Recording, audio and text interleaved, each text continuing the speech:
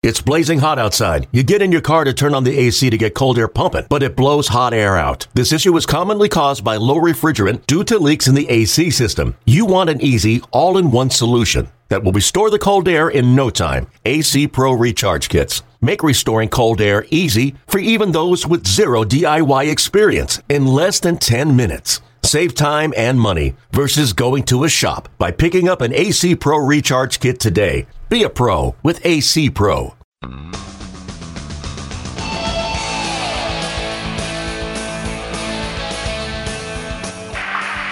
a fly ball towards left field. Going back fast is Kennedy. Kennedy gets there, and he takes it. And the Cleveland Indians are the world champions of 1948. And they are leaping joyously as they go off the field. Din is being mobbed, as are Rube Boudreau, and out in center field, Tucker and Kennedy come running in arm in arm.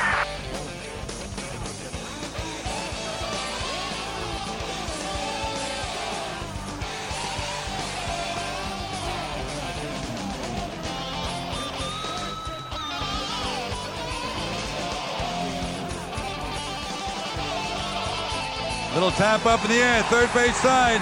Waiting is Thome. Foul territory, the game is over. And the Indians have won the divisional title. Indian fans have waited 41 years. And now they can really cheer. Now the pitch. Swung on, line to deep left field. It is gone! You should see the celebration out of the Indians' third base dugout.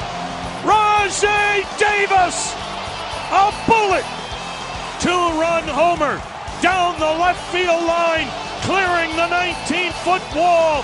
We are tied at 6. This is Our Tribe History presented by Progressive. A regular look back at professional baseball history in Cleveland since 1901 and beyond. Now, here's your host, Indians team historian Jeremy Fedor. Hey, Tribe fans. It's been a while since we recorded a podcast. Once the season got going, it was kind of hard to pull myself away from my in-season duties, but here we are, back for another episode of Our Tribe History presented by Progressive.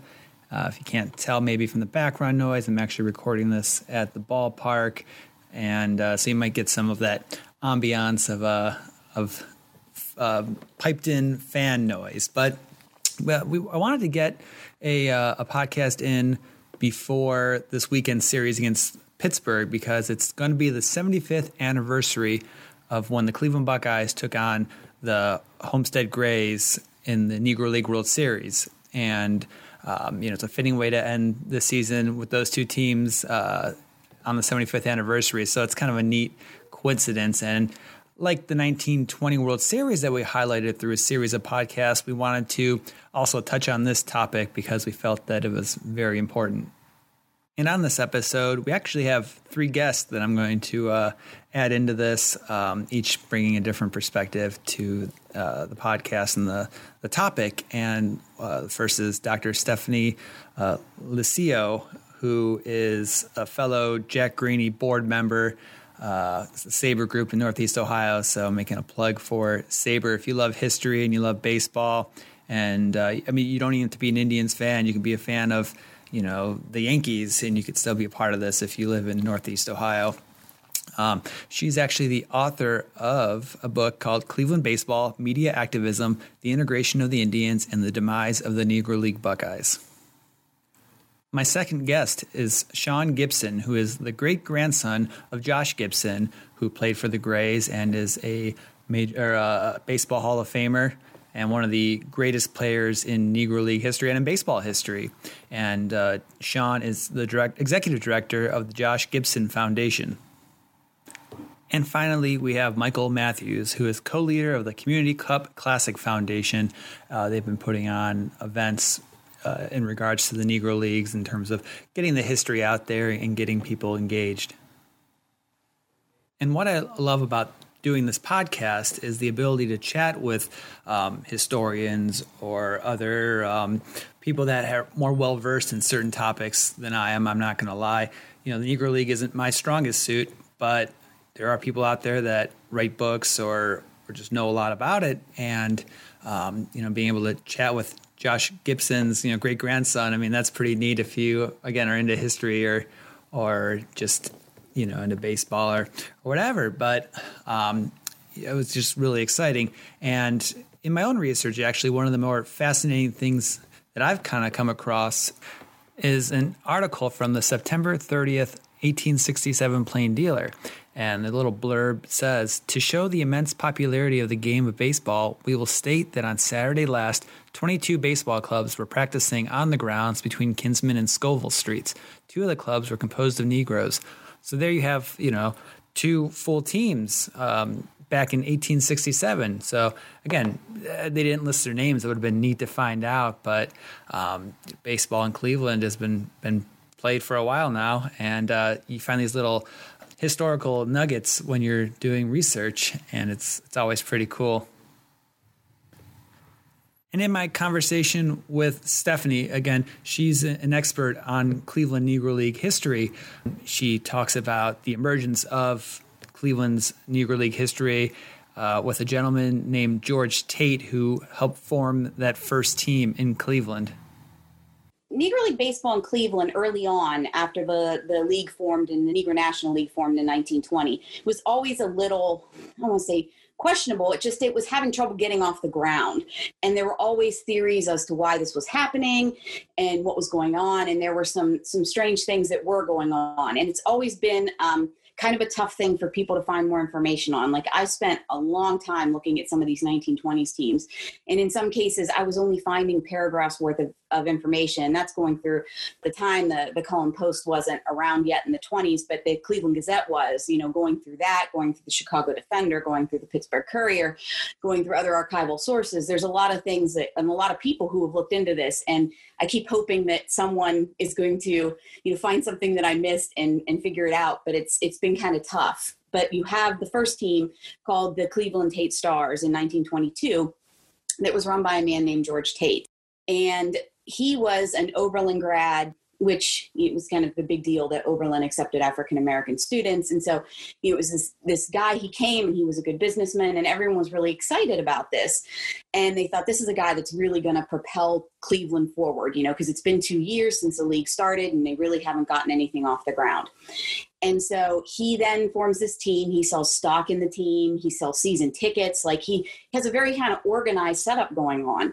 But then you get to May, I think it's like late May, early June, and you have the team's treasurer go to the media and say, I want to come to you and tell you that something is not right here.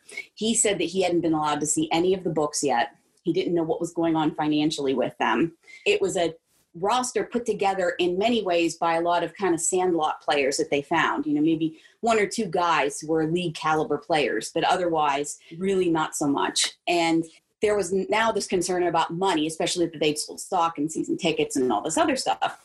And I've never been able to find out what went on. I just know that whatever it was, the paper alluded to something having happened. And when the season ended, boy, we were really wrong about these guys. They didn't give anybody their money for their investment. And, it was questionable about what was going on.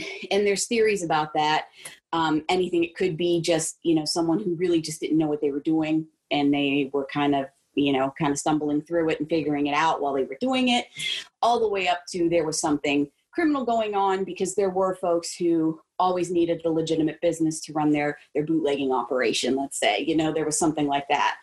So it's tough to say what this was, if this was just people who kind of didn't understand business or something more nefarious. And then that team lasted, they came back in 1923, and they didn't finish the season. And that was actually something that happened kind of frequently. A team ran out of money in May or June. You think of, okay, this is a team, they at least will keep it together for the season. But that just didn't happen. I think they maybe made it not even to the 4th of July. So they're gone. So there you have the first Negro League team in Cleveland. Obviously, when you start something up, things can get kind of shaky. But there were several teams to follow the Tate All-Stars, as you will hear from Stephanie. Then for 1924, you have a man come forward. His last name was Hooper, and he put a new team in place, and they were actually called the Cleveland Browns. And he renamed, they had a ballpark, it was somewhere around East 55th called Tate Field. He renamed it Hooper Field. And then they made this point of saying, okay, this is under new management. It's competent. You don't have to worry. There's nothing shady going on. And he brought back, though, a lot of the same players. And even some of the front office people were the same. So it was sort of, this is our new team. We're kind of rebranding, but we still have sort of the same other structure. And then you continue to have that through the 1920s. By 1926, you have a team that I've heard it pronounced elites and elites, but they only won 6 games, league matches, because that's the other thing. Teams would play non-league matches. They'd barnstorm around. They'd play league matches.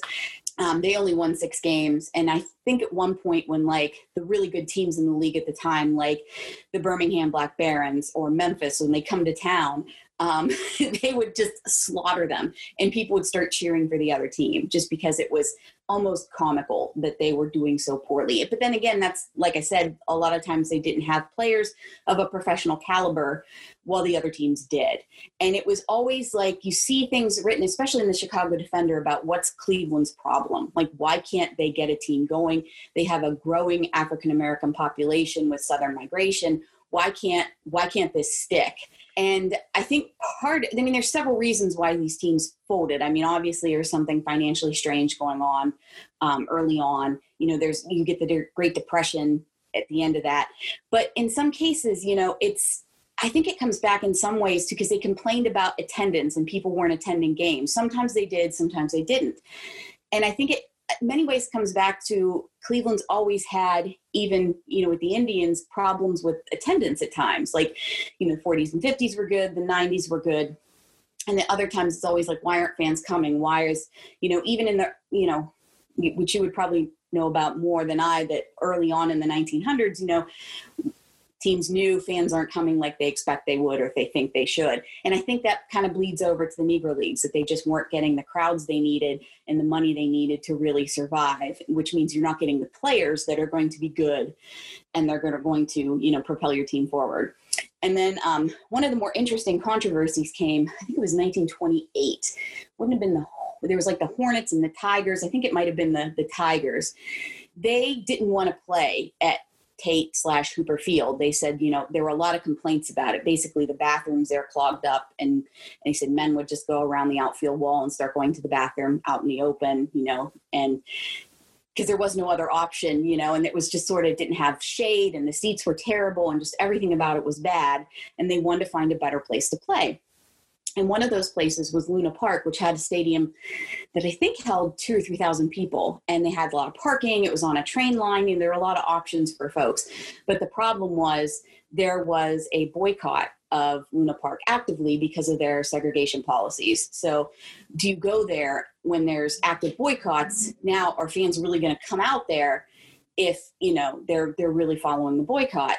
But, what's the other option? So they do go there and play. And then there was one other park I found called Kinsman Hardware Field that I'm guessing was somewhere on Kinsman, but I haven't yet been able to find it if anyone happens to know where that's at. Then you get to the mid-1930s and you're starting to finally see teams play rent League Park from the Indians and play there.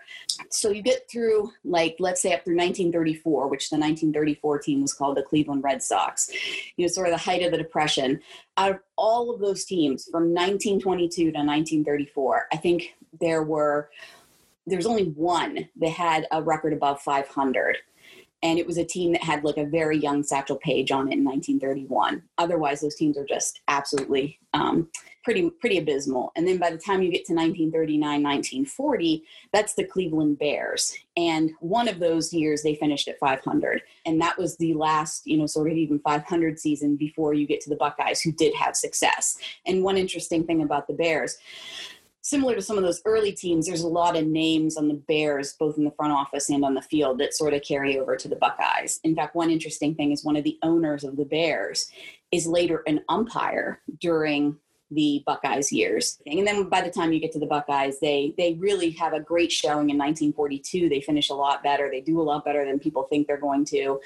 And then you have in 1945, they sort of shocked the world. They beat the Homestead Grays, who were just sort of the powerhouse team at the time. They had an offense that was insane, and they really shut that offense down. And that was sort of a big moment. And it was sort of the team's kind of last big moment. In 47, they went back to the World Series and lost to the New York Cubans. And in my conversations with Stephanie, she mentions how hard it was to do some of this research. And I went through the Plain Dealer archives just to kind of see what the Plain Dealer reported on for the Buckeyes in that season. And it is really sparse. Obviously they were covering the Indians. They were in the midst of World War II as well. But even for that World Series, the coverage wasn't, it was tucked in the back parts of the sports section. Now, when they opened up at home, the May 28th, 1945, Plain Dealer mentioned that Mayor Burke threw out the first pitch. They were playing a lot of doubleheaders. And then on July 17th, 1945, I thought it was neat. It said the Buckeyes tackle the Cincinnati Clowns Sunday afternoon at League Park, and next Tuesday at the Municipal Stadium against the Kansas City Monarchs, who are obviously a draw, as they had the paper said it was starring Leroy Satchel Paige. So Satch getting to pitch at Municipal Stadium, where only a couple years later he'd be pitching in the World Series for the Cleveland Ball Club. So again, a pretty neat coincidence, or a series of events taking place that, if he knew what the future held, it's pretty cool foreshadowing. And getting back to that World Series, Cleveland was going against the juggernauts of the Negro League, the Homestead Grays. That team included Josh Gibson, who we'll get to in a minute. Now, the first game of the Negro League World Series took place on September 13th at Cleveland's League Park. And, in the past, I've mentioned, if you haven't been to League Park, make sure you get to League Park. It is such a neat history site. Very few places around this country that, the old ballparks weren't built over. And there you could stand on the same mounds as baseball legends, and same field as, again, these greats. So I'm going to keep harping on getting out to League Park. Do it. You won't regret it. But in game one, it was a tie game until the 7th, when Quincy Troop, who was the player manager, tripled and scored on a fly. And then Cleveland scored another run in the 8th, when in the 9th, Josh Gibson singled home a runner, but was eventually erased to end the game on a double play. And game 2 took place the next day at League Park, with the Homestead taking a 2-0 advantage going into the 8th. That's when Cleveland tied it up. And then in the bottom of the 9th, Troop doubled and advanced to third on a wild pitch. The next batter was intentionally walked and then stole second, forcing the Grays to then walk the next batter. It's when the pitcher, Bremer, hit a walk-off. It went over the fence for a ground rule double, and a few accounts say they won 4-2. Other accounts say it was 3-2, just because you didn't need the extra run. The series moved to Washington at Griffith Stadium on September 18th, and that was a 3-hit shutout for the Buckeyes. George Jefferson notched the 4-0 win for Cleveland. And then Game 4 was at Shibe Park on September 20th, where the Buckeyes pushed across 2 runs in the first and wound up as 5-0 winners. And they ended up winning the title then, 5-0 in a 4-game sweep against, again, the best team in the Negro Leagues. And going back to my research in the Plain Dealer, it was a pretty quick search in the digital archives. After the Buckeyes won, there really wasn't much of an article. It mentioned that Cleveland Buckeyes, champions of the Negro American League, dethroned the Homestead Grays, National League Monarchs, as Negro World Baseball champions here tonight by capturing a 5-0 triumph. The victory was the 4th straight for the Buckeyes in the series, which started in Cleveland last Thursday. The Grays had captured the world title 6 years in succession. Cleveland won the opener 2-1, triumphed 4-2 in Cleveland last Sunday, and walloped the Grays 4-0 in Washington Tuesday night. Frank Carswell tamed the Grays with 4 hits tonight. The Buckeyes and Grays play an exhibition doubleheader at Yankee Stadium Sunday, and then we'll return to Cleveland Stadium for another exhibition twin bill on September 30th. In here, I wanted to get the other team's perspective, I was able to talk to Josh Gibson's great-grandson, Sean, which is always neat to talk to relatives of great players in baseball history. So next you're going to hear from Sean about Josh and the Grays. All right, so my name's Sean Gibson. I'm the great-grandson of Josh Gibson, and I am the executive director of the Josh Gibson Foundation here located in Pittsburgh. I'd like to talk to you about Josh. So you talk about Josh Gibson, talk about one of the greatest baseball players that played the game of baseball. And I say greatest, one of the greatest baseball players because I don't consider him as one of the greatest Negro League baseball players. I think a lot of people try to identify Major League Baseball, the difference between Major League Baseball and Negro League Baseball. Yes, there were two different teams. Of course, we all know that in two different organizations, two different leagues. But when you talk about great baseball players, Josh Gibson is one of the greatest ones that played the game. You know, Josh died at a very young age. He died in the year of 1947. As we all know, that's the same year that Jackie Robinson broke the color barrier. So Josh never had a chance to play in the majors, nor did he ever have a chance to see Jackie Robinson cross over. But he played for two of the greatest teams that we consider right here in Pittsburgh, which is the Homestead Grays and the Pittsburgh Crawfords. He got to Pittsburgh when he was very young, from a small town right outside of Atlanta, Georgia, called Buena Vista, Georgia. And he moved to Pittsburgh in the early ages of 11 years old. Started playing sandlot baseball with the Pittsburgh Crawford Sandlot team and went from the Sandlot team to the Homestead Grays and back to the Pittsburgh Crawford. So Josh's career spanned over 17 years. Josh is known for his home run greatness, but he's also was a great defensive catcher as well. He played catcher, which many of us know is one of probably the toughest and hardest position in baseball. And to be able to endure that position as a catcher, being crouched down during the whole time of the game, and also basically just controlling the game with the signs and signals to direct the pitcher. So, you know, not only was he a great hitter, he was also a great defensive player as well and played one of the toughest positions in the game of baseball. So when you talk about his legacy, we can go on and on and on about Josh's legacy, but he was also the second player, Negro League baseball player, I should say, inducted into the Hall of Fame in 1972 behind Satchel Paige in 1971.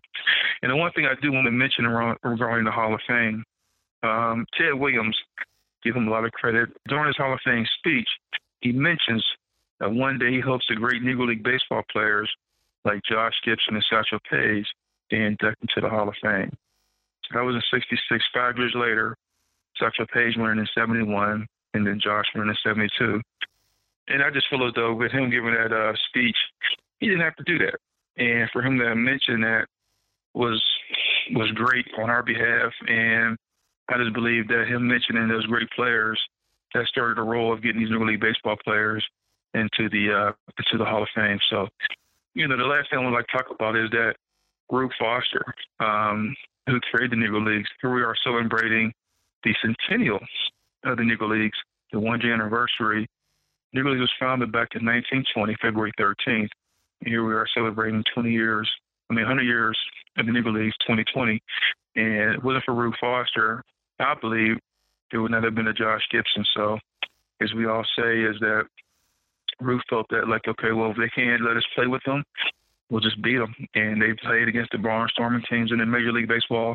And a lot of times the Major League Baseball players lost against the Negro League Baseball players. So, but I firmly believe is that Rube Foster was before his time, and he definitely was a mastermind in to create the Negro Leagues. And I firmly believe it wasn't for him, would have been a Josh Gibson.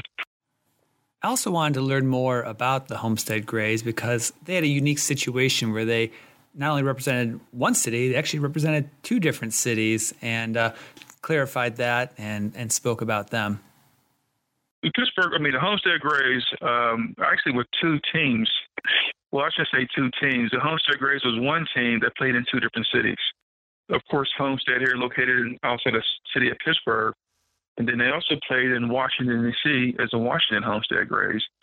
So sometimes if you see the Homestead Grays uniform and the one that has a W on the sleeve, on the left-hand side of the sleeve, stood for the Washington Homestead Grays.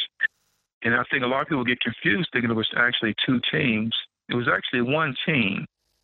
So Josh Gibson played for the Homestead Grays in Pittsburgh as well as D.C. It was just that D.C. did not have a Negro League baseball team. And so the mayor of D.C. and the owner, Cumberland Posey, made a gentleman's agreement and decided to play half their games here in Forest Field in Pittsburgh and the other at Grissom Stadium in D.C. And so when we talk about the Homestead Grays, you're talking about one of the greatest teams, again, not just in Negro Leagues, but in baseball. They won their 9 pennants in a row from 1937 1945, and Josh was one of the main guys behind that team with his co-partner Buck Leonard and also Cool Papa Bell. And then you talk about they won 2 World Series in 1942 and 44, and then in 45 when they played the Cleveland Buckeyes, which was Josh's last World Series. The Cleveland Buckeyes was their first World Series, and they beat the Homestead Grays. Actually, they just didn't beat them. They kind of destroyed them. It was a 7-game series, and they actually beat them 4-9. And that team that they beat was probably one of the Grays' best teams ever, because they had actually 5 Hall of Famers on that team. Ray Brown, Judd Wilson, Buck Leonard, Cool Papa Bell, and Josh Gibson. And, of course, Cleveland had the great Sam Jethro, who actually lived not too far here in Pittsburgh, from Pittsburgh in Erie, Pennsylvania. So when you talk about that team there that the Buckeyes beat, was one of the, not only did they beat them 4-9, but it was a great team that they beat, probably one of the best teams that the Grays had. And so when you look at when you go back on that, the Grays, they would go on paper, they should have won the game, but, Buckeyes pulled it out, and, congrats to the Buckeyes for winning their first World Series in 1945. As Sean says, that was Josh's last World Series, and Josh actually passed away at 35 years old, and I think it's mentioned in the Ken Burns documentary that he died of a broken heart because he wasn't able to integrate baseball and be the first, being this great player. But, Sean doesn't think that's necessarily the case. And, the reason Josh actually died was a brain tumor, but it makes for, I guess, an even more tragic story if you add the heartbreak in there. When Josh died, it was this whole mythical story of he died of a broken heart. And the broken heart was that he was not the first. Jackie was. Talking to my family, my grandfather, Josh Gibson Jr., also played in the Negro Leagues. And he was 16 years old, 15, about to be 16 years old when his father passed away. So he wasn't a little boy, so he kind of remembers a lot of things that was going on with his father. And also he traveled during the summer as a bat boy for the Homestead Grays. And so when he talked about Josh dying of a broken heart and bitter, he was upset that Jackie was a first. No, that's not true. First of all, those guys were just happy to see someone cross over. It was taking so long for someone to finally have color break into the majors. They had no reason to be. They had no time to be upset. They had no time to be upset or be bitter about who went first. Now, was Jackie, as far as talent-wise, was Jackie probably the best talent-wise? No. People say that all the time. There was other better baseball players talent-wise than Jackie. But I think when Branch Rickey decided to go with the first African-American player, he wanted a well-rounded player. People know Jackie's background. He was a UCLA grad, went to UCLA. He was also in the military, and he was a great athlete. So I'm pretty sure that played a lot into his decision with the military background, especially with the military background. So when you talk about Josh not being the first, or he being upset about not being the first, or down of a broken heart, I don't believe that. Josh died of a brain tumor. And I wish he did have a broken heart, because you can come back from a broken heart. But he died of a brain tumor. And like I said, he never had a chance to see Jackie. He died 1947, January 1947. So he never had a chance to see Jackie Robinson cross over. And but as far as being the first or being upset or brokenhearted, nah, he was fine with it. I mean, like I said, those guys were just happy to see one of the black baseball players finally get a chance to play in the majors. And then, as we all say, the rest is history, because after that, Larry Doby, your guy, comes to Cleveland, which I think he doesn't get enough credit because, it seems like the guy who comes in second never gets credit. It's always the first. But we all know Larry Doby was a hell of a player, and he was the second one gone, and he went to Cleveland, and then so on and so on. And then, next thing you know, by 1950, there was not really a Negro Leagues around. In 1950 was the last year of the Homestead Grays. And then there were still some teams going around playing some barnstorming and some semi-pro games. And that's when they added a few of the female players in there. But really, the Negro Leagues probably started folding around 1950. So African-American talent started proving themselves and taking over. And the white owners finally started taking some African-American baseball players. But I will say this. And Sean also wanted to talk about a movement that was going on to rename the MVP award after his great-grandfather. You see a lot of things that's going on, and right now there's been a movement, I should say, from some former MVPs to remove Kennesaw Mountain Landis' name off of the MVP award. For some of you who may not know, Kennesaw Landis was the commissioner of Major League Baseball during the time in the early 1920s, and he was the one who actually segregated baseball. He denied African Americans an opportunity to play baseball. Kennesaw came from law enforcement background. He was a judge. At that time, there was a scandal going on with gambling of the Chicago Black Sox, and he was coming in to clean up baseball. Well, he cleaned up baseball, but he didn't let the African Americans play baseball. And so right now, Gary Larkin, Mike Schmidt, Terry Pendleton, and a few other former MVP winners are suggesting that name, Kennesaw Mountain Landis, should be removed off of the MVP awards. And so one of the names they're considering is Josh Gibson. The other two is Branch Rickey, and we know Branch's story. And the other name is Frank Robinson, not Jackie, Frank Robinson, the only player to win MVP in both leagues, as well as the first black manager. So we feel like Josh is a great candidate. We feel as though Josh would have made, or won, I should say, several MVPs who had the opportunity to play in the majors. But our story is more of a poetic justice type of story, a redemption type of story. It kind of goes, whereas how ironic would it be for someone to replace the guy who denied not only Josh, but the other great African-American baseball players an opportunity and be replaced by one of those guys that he denied. So, our push is we didn't expect to be in the race. We just happened to come across an AP article that talked about Barry Larkin and Mike Schmidt and the rest of those guys removing it, his name off of the MVP award. And as I'm reading the article, I see the names they're considering, and I see, like I said, Frank Robinson, Branch Rickey, and I see Josh Gibson. So I'm like, okay, well, since we're in the race, let's see what we can do. Let's try to win the race. So we did the article Undefeated. Got a great buzz on that article. Got some great social media push on it. And, I don't know what's going to happen. I'm talking to a few. The Baseball Writers Association makes a decision on the MVP award and as far as renaming it. I'm talking to some of those writers. The baseball winter meetings are being held this year in Dallas in December. Not knowing if it's going to be something they're going to do in person or virtually. But from what I was told, that this may be up for discussion as far as what they're going to do as far as renaming the MVP award.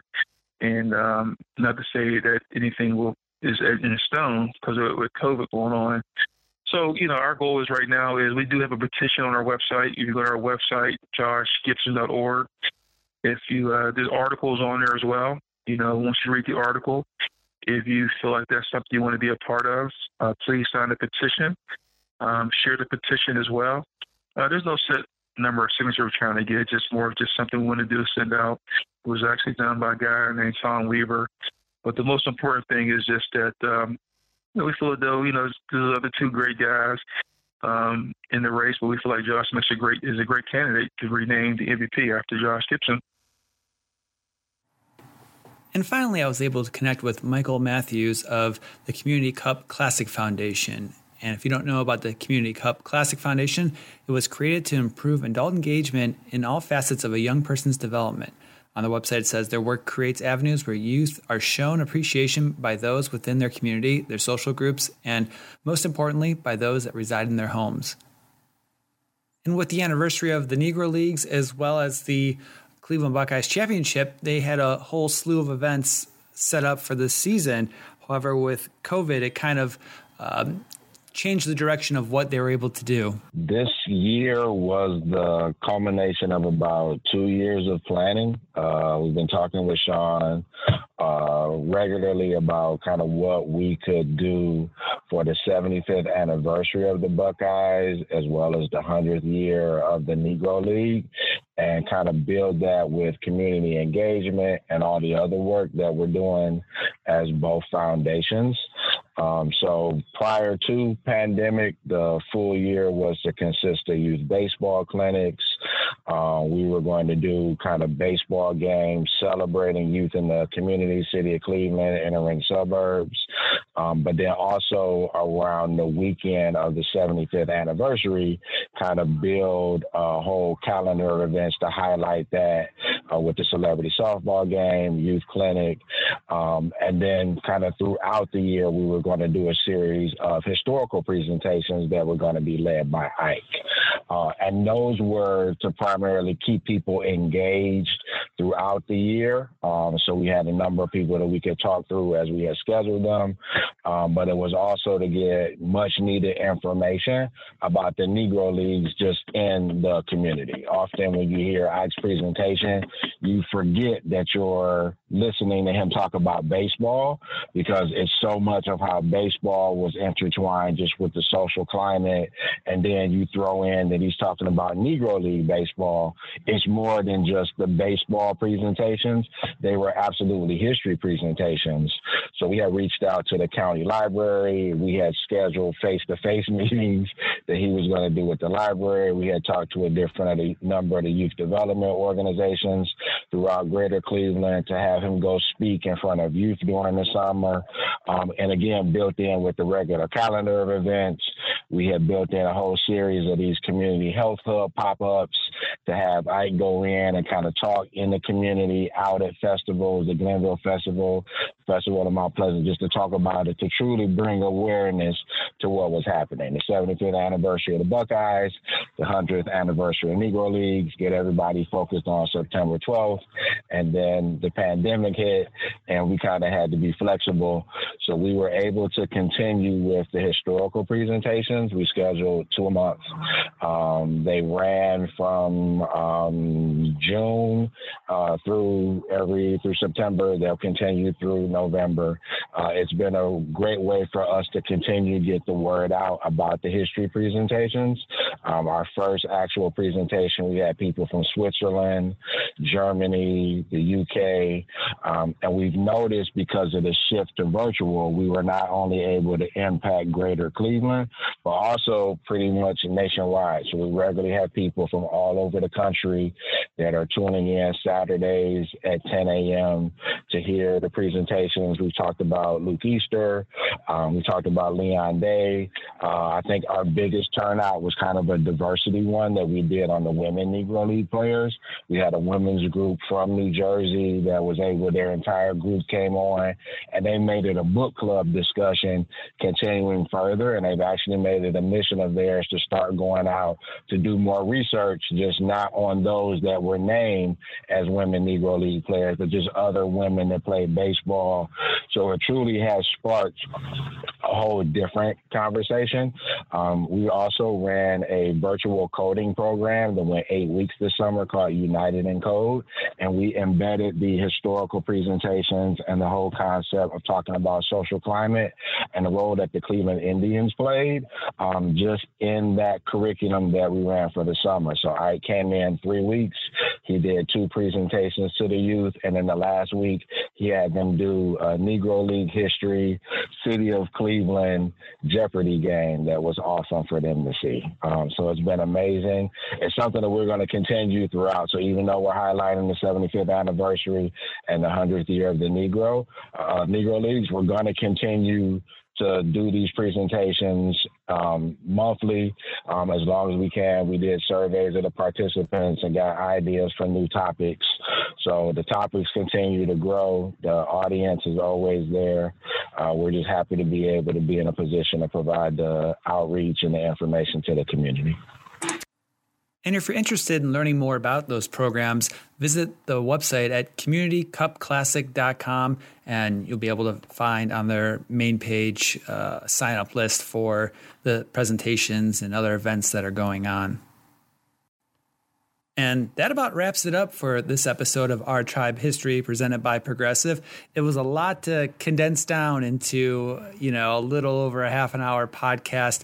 My conversations with all 3 guests were much longer, but again, I try to keep these things to a bite-sized, manageable portion. So I hope everyone enjoyed this. And again, this weekend, we take on the Pittsburgh Pirates, kind of in a neat coincidence to end the season.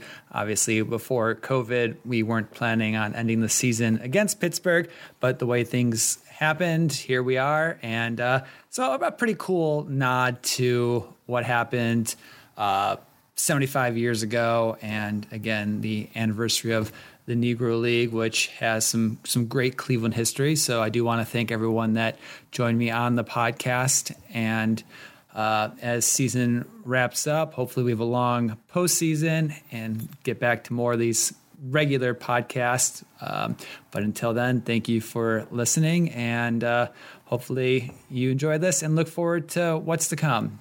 Go Tribe.